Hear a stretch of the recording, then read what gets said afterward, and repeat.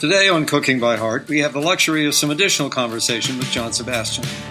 John talks about writing music for movies with Woody Allen and Francis Coppola, his experience with the beginnings of the tie-dye sensation, his serendipitous brush with immortality at the original Woodstock Festival, and we end with a conversation about his current recording project. Please, feel free to join us. The first movie that the Spoonful got involved in was a Woody Allen movie called, it was called Pal for a long time. And then they changed the title. I was pissed. I'd written this title tune that I thought was great. Mm-hmm. So they changed the name to What's Up, Tiger Lily, for which I had no song. But the Spoonful had a ball doing the music to that. Oh, cool. And so that was a kind of point of entry. Mm-hmm. And it was not very long after that Francis Ford Coppola gives a call somehow or another. I eventually get a call. And it's Francis. Yeah. Oh, yeah. And we start talking. And I go, I don't know. My inside, as I'm listening, I'm going, this guy's from here. He's from my part of town, even. Yeah. And he's Italian. And he's Italian, and all of this stuff I'm accumulating in this first conversation. But anyway, we get together. He turns out to be so good. His instincts for music. And one of the reasons is his father's a musician. That's right. Who is also kicking ass on the few little cues that he gives him. Yes. They just like great orchestral cues. Yeah. And, but what he wanted from me was more like, he showed me the movie. And in fact, he played over a love scene. He played Monday. Mm-hmm. And he said, yeah, so I'm sort of that kind of thing, Mamas and Papas. Mamas and Papas, yeah. Yep. And so I don't know, I had sort of a frame of Darling Be Home Soon, and it fit perfectly because it's sort of the same tempo. Mm-hmm. A song that you had written previously? Songs are often in progress. And I don't think I had really nailed it down by the time because by the time I recorded it, we were recording with orchestra. Right. Because that was the first opportunity or the first time I ever had any reason to be involved in, orchestral approach to things. So working with Coppola was fantastic. I learned a whole lot. My perfect example is he says, okay, now I want a theme for, he says, I got my lead lady, the good girl, and I got the bad girl. Thing is, my bad girl, she's just a little more appealing than my good girl. So I have to give the good girl a little push. Yeah. What I want is a piece of music that swells up under her when she first appears. That buoys her. We're going to use that as a weapon as time goes on. Right. And then, so we finish Amy's theme, and kind of proud of it. And I play it for him, and he goes, terrific. You know what I'm going to do? What? He says, I'm not going to use it for Amy. I may use it for Amy once, but I'm going to use it to the scene when he's walking around 42nd Street in the porn theaters and because that period where it was really, pre-Disney 42nd Street. Yeah. You could quickly see the setting. And he says, now I'm going to put that music under Bernard, the lead guy, while he's walking around 42nd Street. And you know why I'm going to do that? You know what the audience is going to be thinking when I do that? And the two of us go, I mean, I think it was me and Yanofsky are sitting there going, well, this is going to be a wrong answer. You know, we can tell. Whatever we say, it's going to be wrong. A wrong answer. And Coppola says, I'm going to put it under Bernard walking around 42nd Street. And the audience is going to go, he's thinking about that girl. That's right. Yeah. So these simple devices were things that, making 3-minute folky rock records had no experience. So, And unfortunately, with my previous experience with Woody Allen, he was quite detached from the thing. His movie was already completed. He wasn't particularly enthusiastic about not using orchestral movie music one way or another. But for one thing, I don't think they could afford that. They could afford us.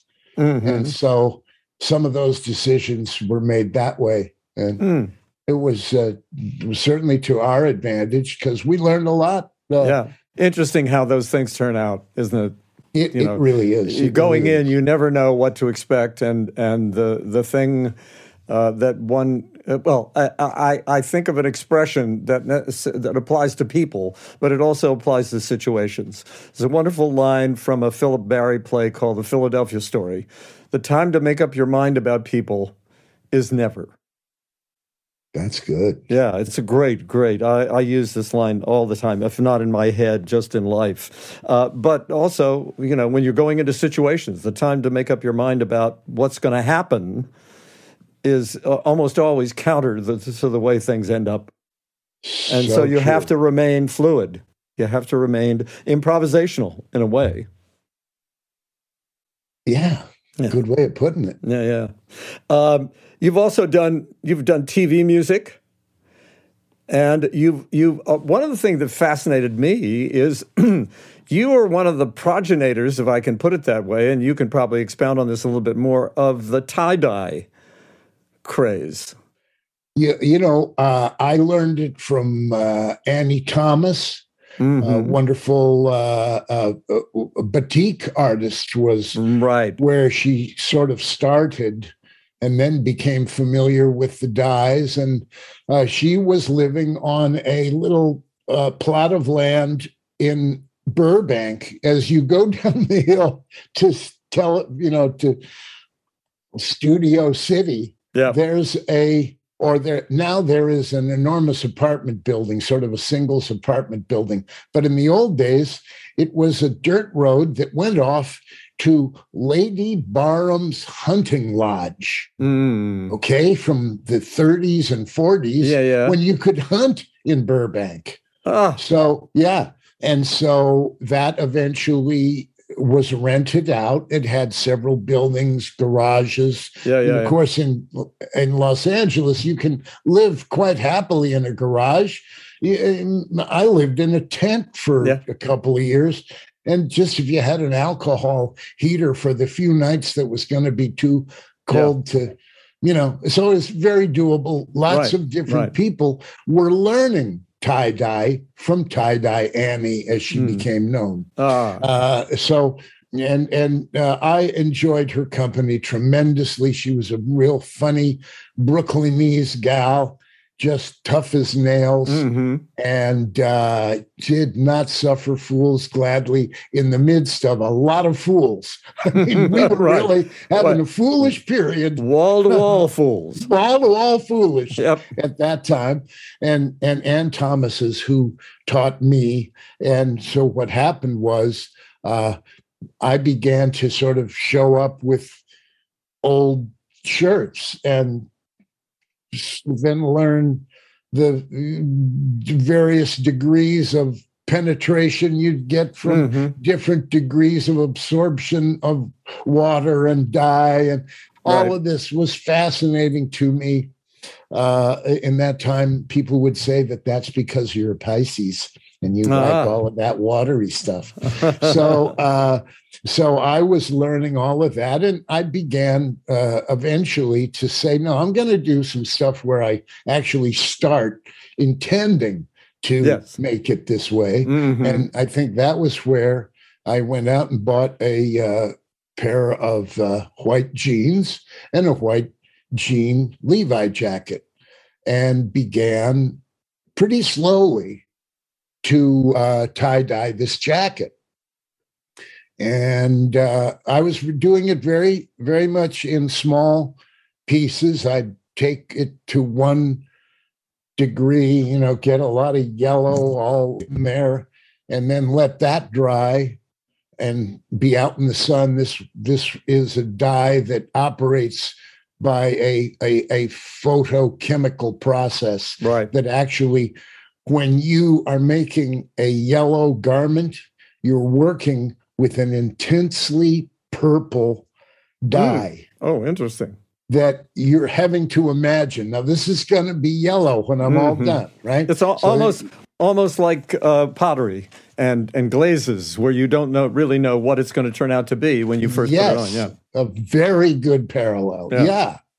So eventually, piece by piece, I eventually had that jacket, and along the way, I had just a great turquoise, and I did a little something that Annie used to say, that's guitar fingers. That's why you can do that. And it was because I was able to get multiple surfaces of cloth folded in a certain way. And then you just dip the part that's the fold and not the rest. Or before you do it, you tie it up and then you dip it. Now you get more veiny stuff. Anyway, it was fascinating. Sounds fascinating. And I had not intended, I'm going to crash Woodstock and it'd be a big surprise. I had no intention. And in fact, the day that I'd been talking to Paul Rothschild, my producer, and of course the wonderful producer of Janis Joplin and The Doors and a scad of Electra artists.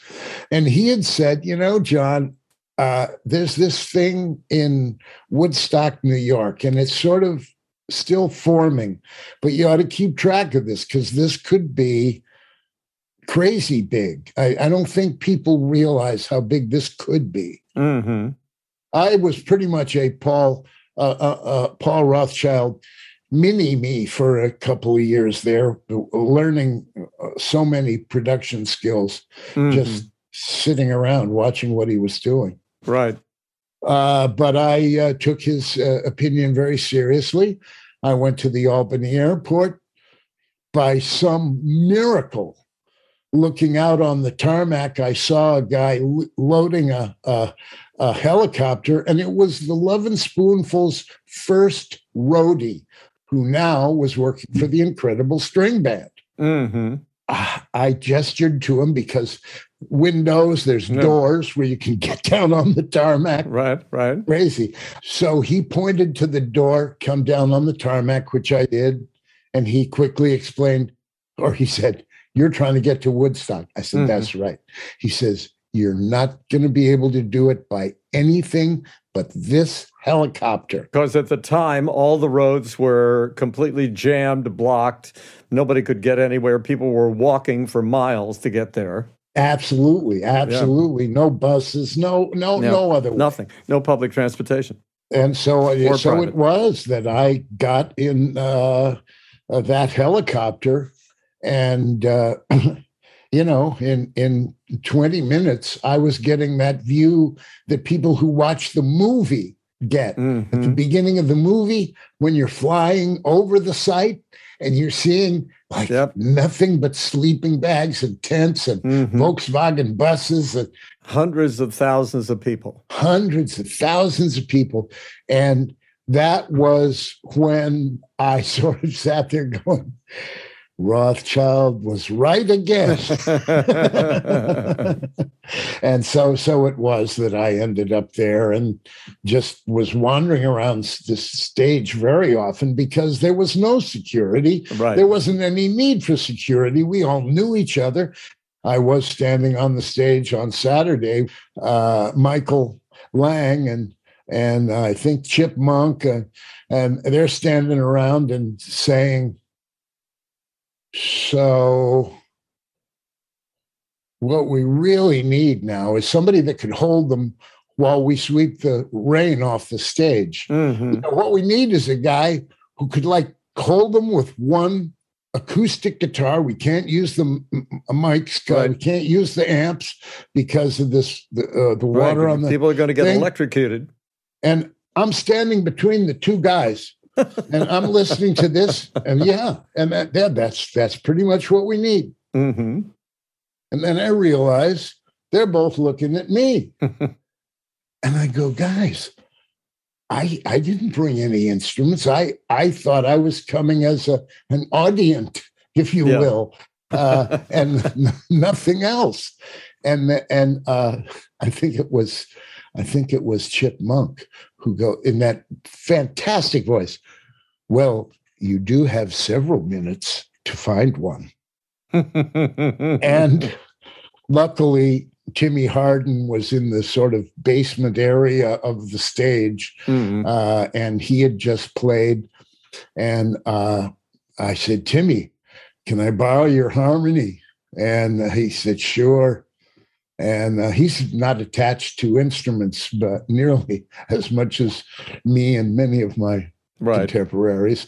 So that was it. I was tuning as I'm running up the stairs, and got back up on stage and just tried to play, in that case, what I'd been working on the previous half a year, and which nobody was able to hear because MGM had been making it very difficult for Warner Brothers to put out my first solo album. It was delayed by a year and a half, which is in pop music and eternity. Forever. Yeah. It's forever. Yeah. Well, the rest is history, as they say. And speaking of which, I want to know what's coming up for John Sebastian. What are you working on as an artist now? Actually, this COVID kind of worked out and weirdly in my favor almost, because Arlen Roth and I have been friends for a very long time, and we began playing together, sort of starting to think about a project, because Arlen very often makes instrumental versions of famous records. He'll go, and it's usually because he's had a tour with the guy and played all the parts already. Right. Art Garfunkel. Bingo. You want the Paul Simon guitar parts? Right. He's got it completely. Right. So he did a Simon and Garfunkel record, and he did Acoustic Stones, which was very interesting. And Catherine and I are listening to, Catherine's my wife, we're listening at dinner time, and I'm reacting to this stuff going, this is cool. And it's also a real good mood for who I am now, if you will. Yeah. So the next time that I talked to Arlen, I had to compliment him and say, man, these are really interesting projects. And he'd go, and you've never done this. I said, you mean like another version of a song? Yeah. No, I'm scared to death of doing that. Yes. What's the obvious? Okay, here comes the old 70-pluser trying to sound like he's 25, and it's just a horrible equation, was what I had thought. Right. And Arlen said, well, we could do it, just you and me. And it just suddenly started to sound much more logical. So you're revisiting the songs. So we are reimagining them. Reimagining is a good term. Yeah. And I've heard that before, because I've been involved in a project where somebody was doing a quote unquote remake but they called it a reimagining. And I thought that's much more creative and interesting because you're going at it from a different perspective, where you are now. Yes, right. Not then. And it was wonderfully easy. As Arlen said, when he was trying to convince me, he said, John, we'd have half the arrangements licked. Mm-hmm. And I realized what he's talking about is just want all of your guitar parts and I'll do everything else. Yeah. And that's exactly how it worked out.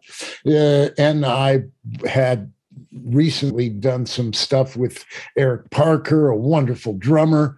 And I had this great opportunity to play with Ira Coleman, the virtuoso upright bass player. Man, this instrument, he and this instrument just sound heavenly. Oh, it took me weeks to find out and kind of pull it out of him. Oh, yeah, when Sting goes on the road, I'm his bass player. And when you're Sting's bass player. I mean, please, you know what I'm saying? Yeah, absolutely, absolutely. So anyway, when the master says, "Here, take my instrument." Yeah, that's pretty exactly amazing. right. Yeah. And so is this an album project? So Arlen and I did an entire project, 2 chairs facing each other, Mike and Mike. If you screw up, you just do it again. Yeah, right. Kind of a thing. Mm-hmm. No overdubs, no. Well, at that stage, no overdubs. Right. We're just doing it, right? And COVID hits, and suddenly we can't be in a studio. The studio's closed. Everybody, you can't do this and you can't do that. And especially you can't get together. Yes, right. So, but in talking to Arlen on the phone, I said, Arlen, this is one of our strengths. I mean, you do this and I do this. Guys mail you a thing and say, put a Telecaster on this. Guys mail me a thing and say, play harmonica on this. Yeah. So now let's approach this album like we're the sidemen and we got to decide what to add sparsely. And that's the key thing was we didn't want it to sound like a Los Angeles record where you filled in all the possible spots. And, so that was key to this project was that it came in these 2 stages, face to face for all the rhythm parts. Right. You see the drummer in right there, and Arlen and I began this process of overdubbing, and it just was going so well. And I said, Arlen, I have one thing that I haven't pulled out yet, which is that I became friends over the last few years with the Mona Lisa twins, 2 Austrian young women who are indeed real twins.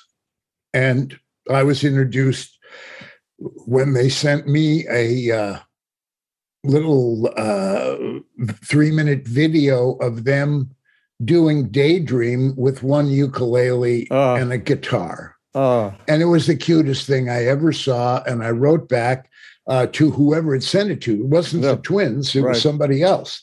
But I wrote back and I said, you can't imitate this. This is sibling harmony. Yep. This is the Everly Brothers and the Boswell sisters and all of that stuff. And you're never coming close. And it's the best ever. Right. Yeah. A week later, I get an email from the twins. And they're saying, well, we are so glad that you liked our little version. And we'd like to know if you would play harmonica on this track of ours. Absolutely. I said, so I did the track and I worked to get this enormous harmonica sound because it's rocky what they were doing. And they loved it, called me again. I did another background part for them. And then the next time I got a call, the oldest, by 2 minutes, sister is saying, we're having trouble imagining making this video without you.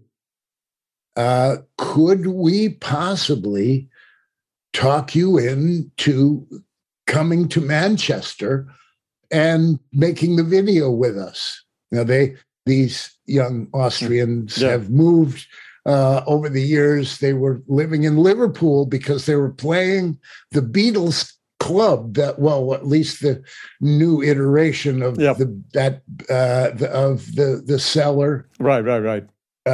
It was torn down, and then the town fathers realized they torn down the biggest tourist attraction ever.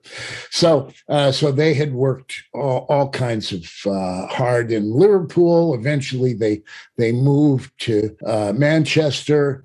So it's very easy for me to be convinced by the twins to get on a plane and go to Manchester. So anyway, I had a marvelous time with them, made that video. So that was one thing that happened. And then I said, don't pay me. I'm going to do something. I don't know what. But next thing I do, I'm calling you guys because I want you to sing on whatever I'm doing. Right. And that's a hastily made international a musical agreement, which comes to fruition with the John and Arlen record. And they come in and they do some background parts that just stun me. And so I still have a couple of kind of rockier things that I'm doing.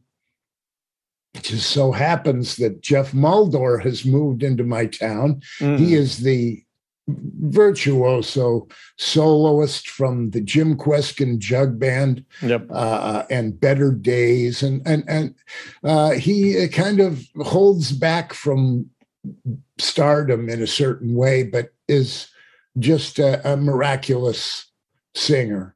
And I was doing jug band music over again. And I said, Jeff, would you tenor me on this? Which he did. And then I said, let's do the same thing with Make Up Your Mind. And he tenors me on that. And then he eventually leaves town. And then very soon thereafter, Maria Muldor comes to town, as she frequently does. She used to live in Woodstock. And I draft her on one afternoon to come and sing a tune called Stories We Could Tell together. And so, that's what became this project. John and Arlen Explore the Spoonful Songbook. Is it out?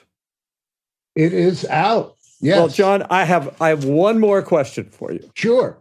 All right. And that question I ask everyone at the end of our podcast, and that is, what's the one meal that when you think about your childhood, when you think about growing up, what's the one meal that brings back the most extraordinary kind of palette of memories of people and of a particular story? Say, what's the one food that does it for you?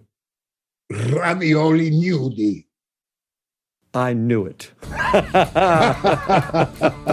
Oh, ladies and gentlemen, this has been one of my most enjoyable times talking to anybody, I must say. John, I find you fascinating. Such a wonderful raconteur, an extraordinary human being, and an amazing artist. And a Greek and Italian had a conversation and didn't end up yelling. That's right. It takes some doing. Considering the number of times we've conquered each other, it's a miracle. John Sebastian, thank you so much. Thank you. Chris. All right, it's been a pleasure.